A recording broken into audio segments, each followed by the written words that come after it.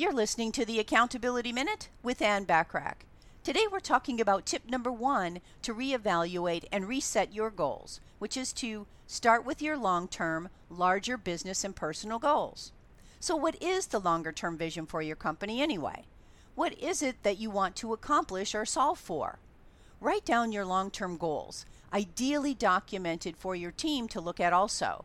You know, a study conducted by Professor Gail Matthews found that people who write down their goals are 20% more successful in accomplishing them than those who don't.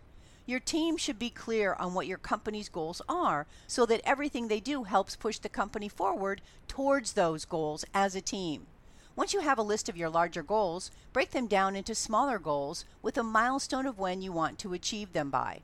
By having milestones in place, it gives you an actionable date to work towards, and then you can track your progress along the way. So for example, if your long-range goal is to sell your business, a smaller goal might be to secure several major partners and clients. Set a specific, actionable goal for the quarter, such as, I'm going to secure such and such a partnership with such and such target partner by this date. Hitting those smaller goals will help you work towards a larger vision.